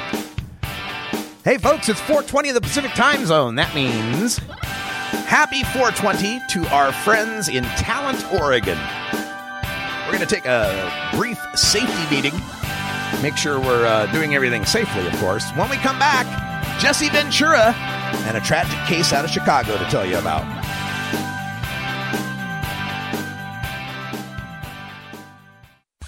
Being green is good. Growing green is good. Making green is great. CannabisRadio.com. Cash? Sorry. I don't carry around cash. And I don't want to use the ATM and pay surcharges. You don't need to carry cash. Haven't you heard about PayQuick? Okay, tell me about PayQuick. It's the safe and easy way to pay. It works just like your debit card to securely pay for your purchase, and it gives you rewards points every time you use it. Nice. PayQuick, the safe and easy way to pay. PayQuick.com. The political climate is at a fever pitch, and the fight for the social fabric of America is set for battle this November. Tuesday, November 8th, the cannabis liberation movement takes a huge step forward, and Cannabis Radio is here to chronicle this legendary moment. CannabisRadio.com and the Cannabis Radio News team will feature wall-to-wall live coverage of all the coast-to-coast voting of state amendments, ballots, propositions, and initiatives that will further progress the cannabis crusade. Join us November 8th for Vote 2016, The Path to Cannabis Freedom, only on CannabisRadio.com. You can find Radical Russ online everywhere. Gmail, Facebook, Twitter, Instagram, Pinterest, YouTube, SoundCloud, Snapchat, LinkedIn, and Boise State University's 2400 baud modem bulletin board system from 1985. Hey everybody, it's Radical Russ here from 420 Radio, inviting you to be like me and get your ink done at Lucky Horseshoe Tattoo, Fort Worth's most female-friendly, clean, sterile, awesome tattoo shop. Thomas and his crew are true artists who can design you a custom piece or use a design you bring in. Lucky Horseshoe Tattoo also offers all styles of tattooing as well as piercings and all-around fun. In the DFW area, stop by Lucky Horseshoe Tattoo and tell them Radical Russ sent you. Trust me, it'll feel awesome.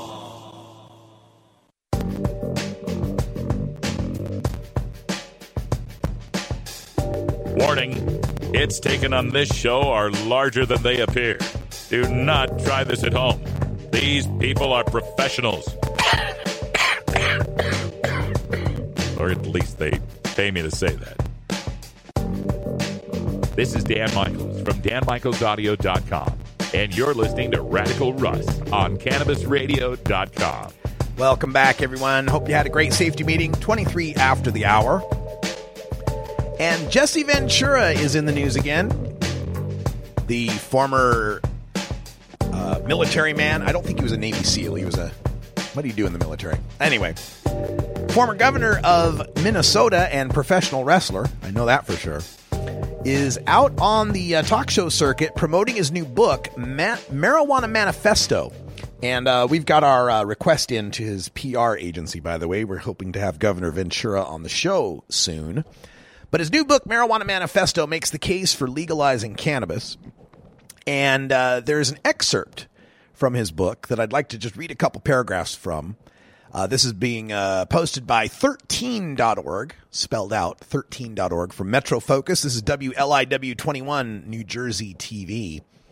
And this is from the second chapter of Jesse Ventura's book, Marijuana Manifesto. How to win the war on drugs. I believe there is a way to win the war against the drug cartels. America and Mexico would have to legalize all drugs that have the potential for substance abuse, just like we do with tobacco and alcohol. Legalizing marijuana alone isn't enough. Even if we just decriminalized all drugs, we could significantly help addicts get the care they need in clinics and hospitals. Drug addiction should be treated medically because addiction is a medical condition. Putting drug addicts into jail doesn't solve the root cause of the problem. As the famous quote goes, insanity is doing the same thing over and over again, but expecting different results. This type of insanity describes the so-called war on drugs perfectly. We continue to treat drug addiction criminally. However, if we treat it as a medical condition, I think you'd see our incarceration rates drop dramatically due to the fact that we are not putting these people in jail, but in hospitals and rehab facilities. I think you'd see the drug war death tolls drop dramatically too. In 2009, Mexico did decriminalize the possession of small amounts of all major narcotics, from marijuana to cocaine to heroin to ecstasy to crystal meth. Instead of arresting people caught with drugs, the police advised them to get clean and even gave them the addresses of the nearest rehab clinics.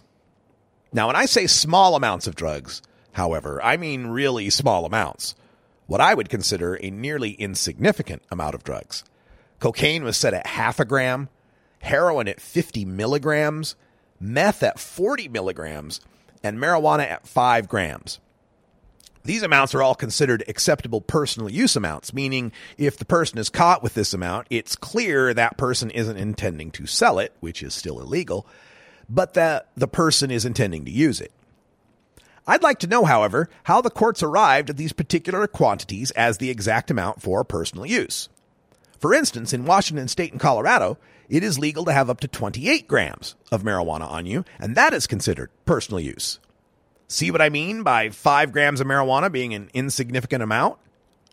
In any case, this decriminalization law has yet to lower arrest rates because officers in Mexico rarely arrested people caught with those small amounts of drugs in the first place. They typically use the opportunity to get a bribe out of someone. Again, it still remains illegal to sell drugs in any capacity, so clearly that isn't stopping anyone from buying them. So that's an excerpt from Jesse Ventura's book, Marijuana Manifesto, and makes the very good point. And it's something that I think is going to be, we're going to be talking increasingly about this, especially after the 2016 election. And that is the need to move beyond just marijuana in our fight to end prohibition. And it's going to be hard to push for the decriminalization and legalization of these other drugs. Marijuana enjoys about 50 to 58% support for legalization.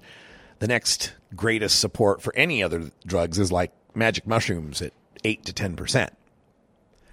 I think the fight will definitely have to start with decriminalization. In fact, I'm urging the rest of the states that don't yet have any sort of marijuana reform to start seriously considering pivoting away from the medical marijuana arguments for a while and pivoting to decriminalization.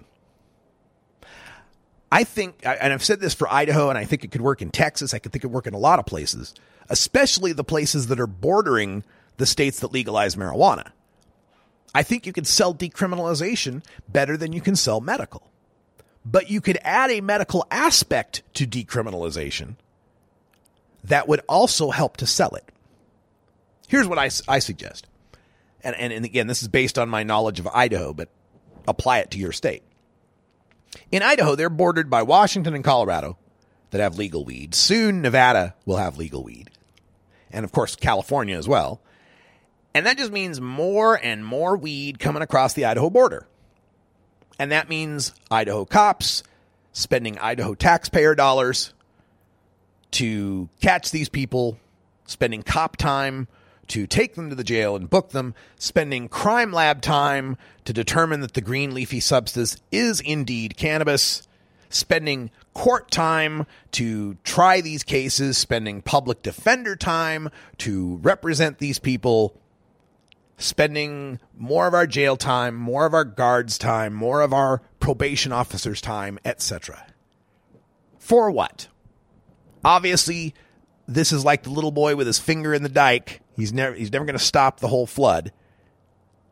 So I think decriminalization could be sold to Idaho by saying, look, rather than spend all this money because everyone around you legalized pot, why don't you make some money because everyone around you legalized pot? If you decriminalize the personal amounts that people are likely to be traveling with, again, we're not talking about letting people get away with 20 pounds of weed in the trunk going to, Chicago with it, crossing Idaho, right? We're talking about people caught with personal amounts, people caught with their less than an ounce in their pot pipe that they can legally have in Washington and Oregon and soon Nevada. Decriminalize that. Make that a fine. Make it a fine and make it, you could even have different levels of fine. You could say maybe the fine is, I don't know, $300 if you're an Idaho resident and $500 if you're from out of state, right? That way you could sell that part in the campaign by saying our decriminalization law is going to, crack down on people bringing marijuana across the border, their personal amounts, by making it a big freaking fine, $500. Then, as you've got people onto the idea of, hey, we're still punishing potheads and we're saving our money as far as tax and cops and courts and labs and all that, we're actually making a profit off this. Once you've got that profit motive set into those people's heads, then you can wheel out the compassion side. You can say, and in our decriminalization law, we will offer first-time offender that we catch, if you've got a medical card from another state, or you can demonstrate a severe medical need, we'll waive the fine. The state will just waive the fine. In this sense, you're getting medical marijuana for Idahoans, right? Because the person in Idaho, first of all, that risk of, getting popped for possession and getting a misdemeanor goes away because you'll have that decriminalized amount of an ounce that they could have on them, right? And then even with that decriminalized ounce that they're caught with and issued the $300 fine, they take it to court, show a note from their doctor that says they're suffering from Crohn's or lupus or fibromyalgia or, compressed disc or whatever the problem might be. And you're not setting up a medical marijuana program where it's an easy get out of jail free card because your condition matches a certain list. Each one of these would have to go to court, and a judge would decide if that person is really medically needy. But with that, I think you could get at least an endurable situation where patients could at least not have to fear jail in the state of Idaho, or being from out of state, being a patient from out of state and having to cross the state. I think that could sell. I think I could sell that in Texas. I could sell that in Georgia. I could sell that in Kansas. Make money off legalization and still punish people. You're not getting rid of the crimes for dealing or possession of large amounts or growing plants. We'll get there. But start with the decrim. Start with the decrim. And if we can get that decrim to take root across the country, we can get the whole nation solidified around the idea that, yeah, we don't like pot, but it's stupid to lock people up for it just for using it. If we can make that, if we can establish that beachhead in all 50 states, that at the very least, individual cannabis consumers don't go to jail, that undermines the reasoning for all the other laws to stay on the books. After a while, it will. After a while, people start to get this idea, well, wait, we're not really punishing people that much for pot. Why do we bother to, why can't we make some more money off this? Why don't we just legalize it? And also consider, this won't be happening in a vacuum. It'll be happening with all the states around that have legalized, that continue to post these great tax numbers that are going to make these states jealous, especially considering most of the states that don't have marijuana reform at this point tend to be the more red state, more poor type of states that are desperate. Hell, Kansas? Oh my God, Kansas is so desperate for money right now. And eventually, as some of the older folks die off, younger folks come in, the lure of that money, the idiocy of continuing to try to stop people from smoking pot will just become so apparent that we'll be able to keep moving on. And of course, the other reason I suggest these states start on the decriminalization route rather than the medical route is because I believe at this point the medical route is somewhat compromised. I think the medical that we'll get is going to continue to arc toward the pharmaceutical companies. It's going to arc toward being dispensary only, non-smokable form only types of medical marijuana laws. Although, I'll add a caveat. With this 2016 election, we got 4 states with medical marijuana on the ballot. Arkansas, the medical cannabis amendment, is one of the better one of these laws to come around. It will allow some home grow. Now, it's got one of them 20-mile halos on it with dispensaries. So again, kind of making my point about aiming toward the dispensaries and the pharmaceutical model. I haven't gotten North Dakota's yet to look at. I'm going to check that out and see if there's any plants allowed. The fix in Montana may allow plants. But we'll have to see. I still think that the direction of medical marijuana is inevitably toward a standardized, pharmaceuticalized type of family of cannabinoid products. If you want whole plant marijuana, you need to start fighting for everyone's right to be able to grow it and use it. Medical won't last much longer.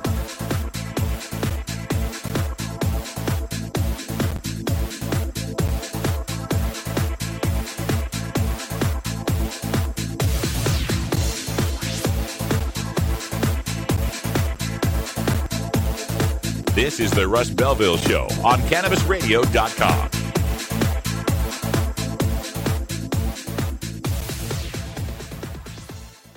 Cannabis use isn't the only thing growing. So are we. Grow with us. CannabisRadio.com. The next generation of vaporizers has arrived. Vuber vaporizers are blazing the way with unparalleled technology for oil, concentrate, or dry flower pens. Providing unsurpassed customer service and expert craftsmanship, Vuber vaporizers use cutting-edge technology, providing a power-packed, smoother vapor with a lifetime guarantee. Experience vaporizing the way it was meant to be. The Vuber way.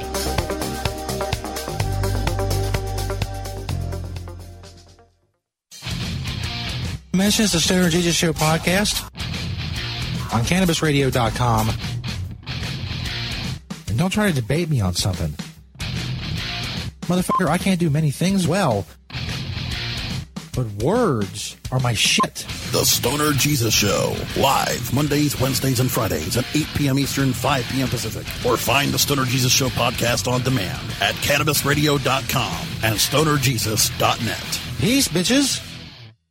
You're not high. You're listening to the Russ Belville Show on CannabisRadio.com. They're bringing drugs. They're bringing crime. They're rapists. And some, I assume, are good people. Okay. Maybe you're high, too. When you are starting up a medical cannabis business, you want a fired-up lawyer who understands the needs of cannabis consumers. The law office of Lauren Vasquez is your fired-up lawyer for the cannabis industry. Visit her website, fireduplawyer.com, or call 1-855-MMJ-LAWS for more information. That's 855-665-5297 for Lauren Vasquez, your fired-up lawyer, or email fireduplawyer@gmail.com.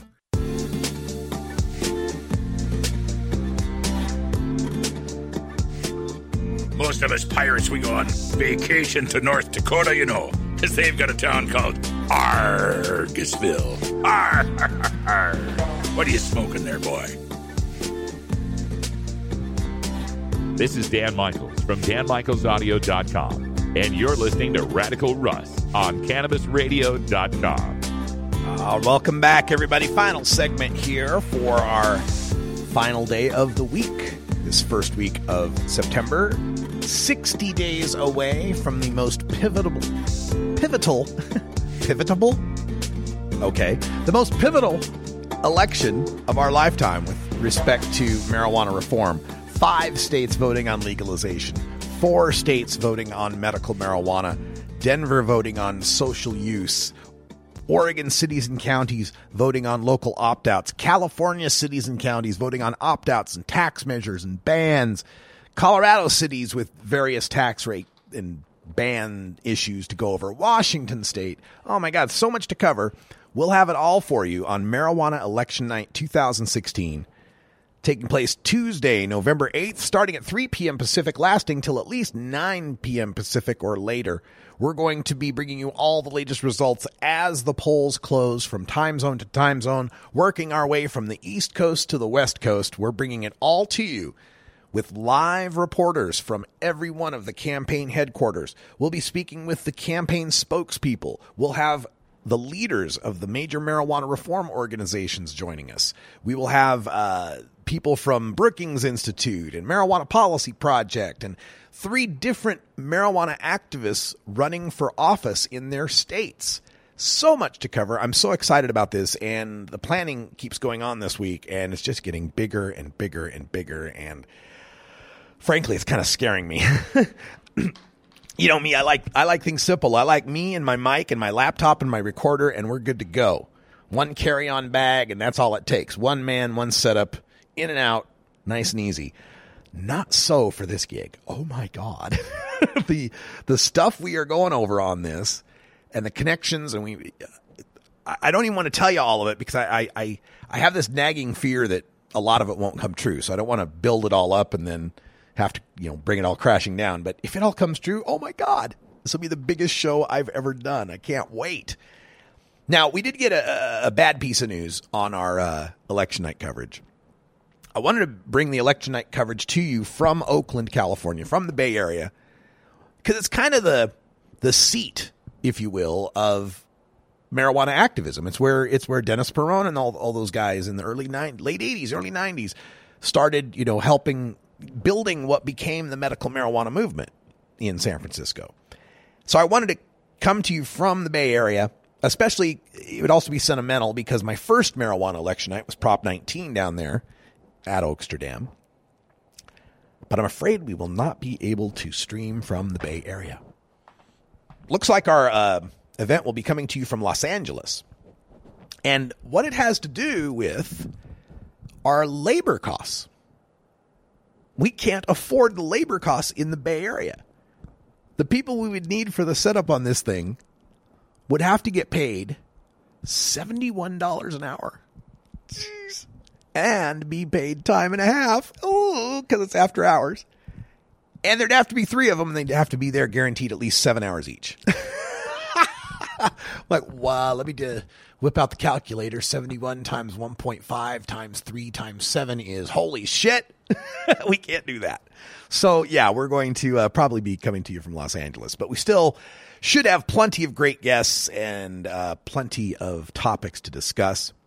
I also mentioned how over the next 8 weeks, starting next week, we will be bringing you regular interviews from the campaign managers of the various campaigns across the country. For the first 6 weeks, this will happen on Tuesdays, Wednesdays, and Fridays. And then the last 2 weeks before the election, last 2 weeks of October, Monday through Friday, every day, we will have someone from a campaign talking about the election. So this is the source for your marijuana election information right here on the Russ Belville Show at CannabisRadio.com. All right, we got to get to the lightning round, so to speak. A bunch of topics that have kind of built up here I wanted to talk about. One quick one coming from New Mexico, the land of enchantment, New Mexico State Fair.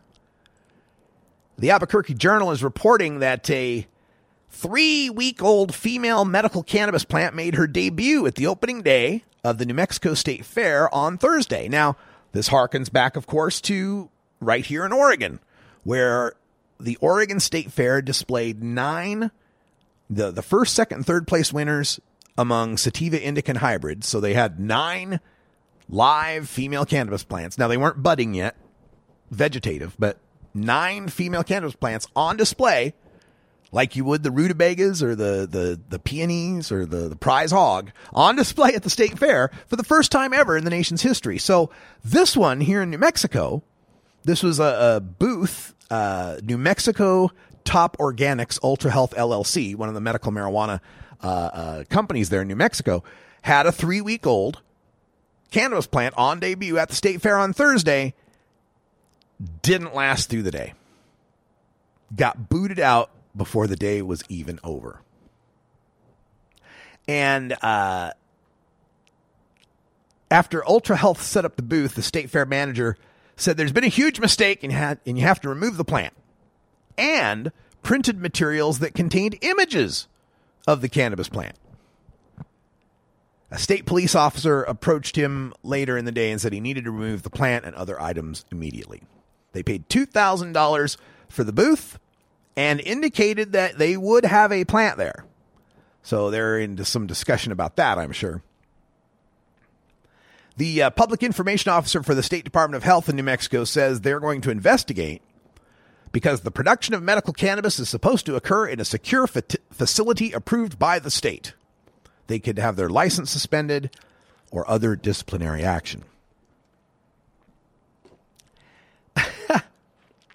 Yeah, so not your Oregon State Fair, that's for damn sure. It's amazing, isn't it, how freaked out people get by just the idea of there being a plant visible to people. It's a 3-week-old plant. It ain't even close to smoking anything off of it. But, oh, God, it's just nature. Fear it. Run. Crazy stuff. All right, let me get another story up here that's kind of interesting. The Canadian government has been conducting this survey, an online survey, about various issues in Canada. And it turns out that smoking pot, legalizing marijuana, is the second most popular question they've got. Second most popular question in the survey. The most popular question was about legalizing prostitution.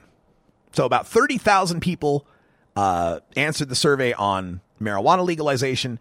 Prostitution got 31,000. And some of the questions in the survey include: should consumption of marijuana be allowed in any publicly accessible spaces outside the home? To what extent, if any, should home cultivation be allowed in a legalized system? How should governments approach designing laws that will reduce, eliminate, and punish those who operate outside the boundaries of the new legal system of marijuana? And what are your views on the minimum age for purchasing and possessing marijuana? Should the minimum age be consistent across Canada, or is it acceptable that there be variation amongst provinces and territories? Isn't it nice to have your government asking you how legalization should happen? What would you like to see in your legalization? Our government, that's going to be a while. The only thing they ask us is how much are we using and have we gone crazy because of it? Another great story in the news today, coming out of ESPN.com. Derek Morgan of the Tennessee Titans has said that the National Football League Players Association is going to research medical cannabis.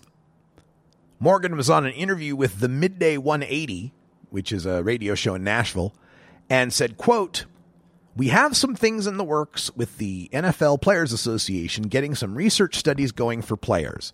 Nothing too clinical, but getting some research for players and developing that committee to get the NFL Players Association to look at alternative pain management. There's definitely some things in the works, and we just have to keep that going." End quote. So that's great news. NFL, more players are becoming aware of this. Derek Morgan's joined up with Eugene Monroe, recently retired from the Baltimore Ravens. Morgan, in a July interview with ESPN, said, quote, "I just take the NFL for their word. If they say that long-term health and player safety are top priorities of the league, then why aren't you looking into all the options for health care that are out there? It's definitely incumbent upon them to really delegate some time and resources to look into it." End quote.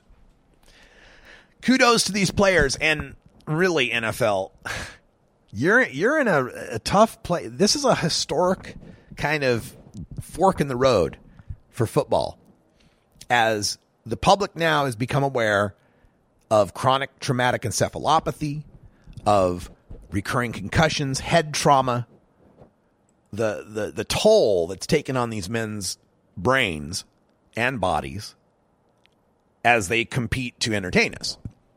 And I know people out there, yeah, Russ, but they make $1 million. They make $200 million. Yeah, they do. But those guys aren't the guys making the real money. And really, the $100 million contract like Von Miller and stuff, that's not the common contract, right? The average NFL career is like 5 years or less. And most of these guys make, league minimum or slightly more. $600,000-$700,000 a year, maybe. So, yeah, some guys are superstars that become millionaires. Most of them, yeah, they end up living a pretty good, well-off life for 5 years. I had a cousin, my cousin Rob Morris played for the Indianapolis Colts for 7 years. Special teams and linebacker. Did his 7 years, made his few $1 million that he made, and got out. And now is, invested in some businesses, and so he's doing well. He's well off, got a nice house, nice car, not hurting for anything, but still suffering the effects of having played football for 7 years in the NFL, 4 years at BYU, all those years in high school, junior high, Pop Warner. They all add up. My cousin Rob is probably 15 years younger than me, I think he is. But I'm a lot more limber and agile at this point in my life. He's wrecked up from all special teams, especially, man. Those are the guys that are running, 80 yards downfield at full speed, headlong into a guy, right?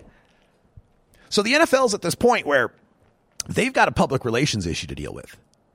There are going to be plenty of parents now who aren't going to get their kids into football, who don't want to see their kids end up with concussions and brain damage and lifespans that end at 50.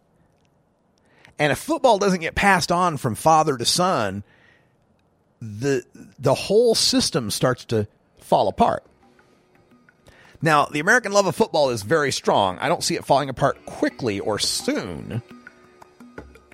But if the NFL really wants to get ahead of this issue, they got to get on the medical marijuana track here. They've got to show that they're doing everything they can to keep the players safe, or as safe as possible. We all accept that if you're going to be a mixed martial artist, a boxer, a football player, a hockey player, yeah, you're going to damage yourself. And I'm all for that freedom. But these billionaires that run these leagues, oftentimes off taxpayer-funded stadiums, shouldn't be able to get away with just ruining people's lives and not giving them all the facts and all the medicine that can help them out.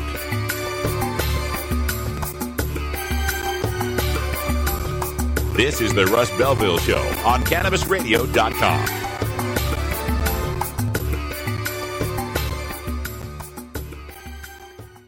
We don't limit how much you smoke, and we don't limit where you listen.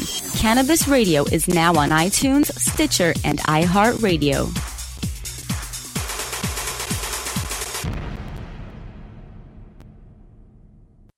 While the feds and state are doing their dance, you still need to transact business and manage your cash. Go professional and let your customers pay with PayQuick. They pay you and they earn rewards points. PayQuick connects to your bank account for free and secures all of your transactions. And with PayQuick, you can pay your producers and processors for free. Plus, it pays to have it because it makes depositing your cash safe and so easy. No cops, no crooks, just compliance and comfort, knowing you have your cannabis business in check with PayQuick. PayQuick, the safe and easy way to pay. PayQuick.com.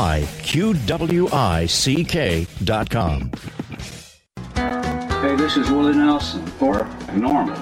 And I smoke pot and I like it a lot. I learned a long time ago that marijuana is a lot safer than alcohol. There's There's nothing wrong with the responsible use of marijuana by adults. It's time we stopped arresting and started respecting those who smoke marijuana responsibly. To learn what you can do to help, contact NORML at NORML.org or call toll-free 888-67-NORMAL. You're tuned into the Russ Belville Show, the voice of the marijuana nation, only on CannabisRadio.com. Coming soon to a city near you, Cannabis Finance Boot Camp.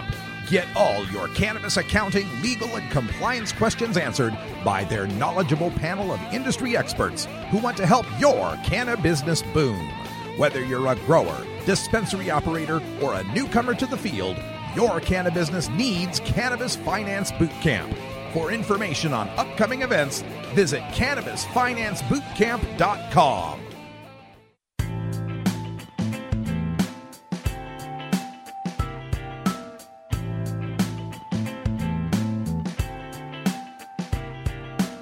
And blue blasten Gergen, Pfaffen, der blasten Schnurb, Norben. You're tuned into the Russ Belville Show, the voice of the marijuana nation, only on CannabisRadio.com. All right, folks. That's all the time we got this week. We are just about done. Been a great week of shows. Thanks for being here. We'll be back next week with more news and views and interviews you can use for the cannabis community. Who do we got next week? Let's take a look. Of course, Dr. Mitch will be joining us on Monday with our Cannabis Q&A. Tuesday will be the first of our Marijuana Election Night preview interviews. I don't know which state we've got on tap.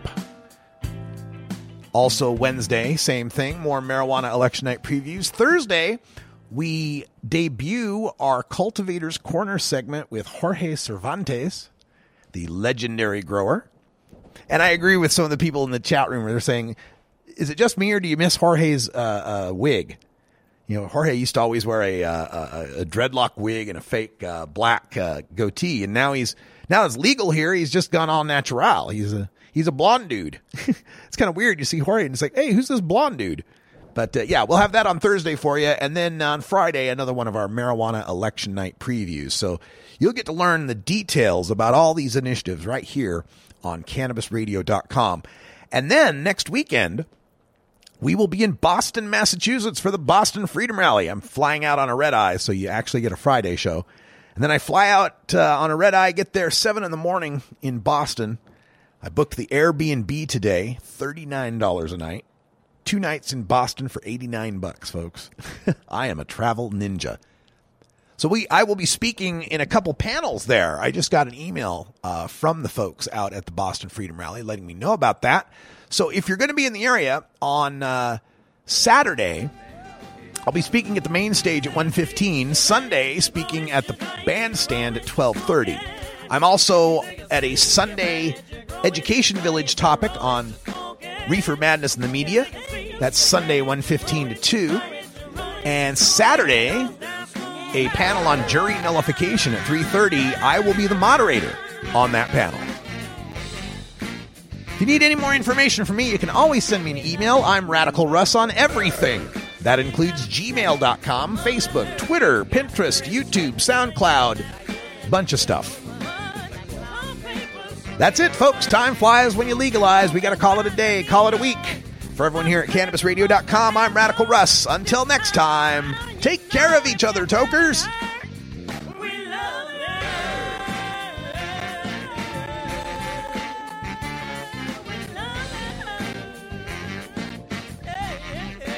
This is the Russ Belville Show.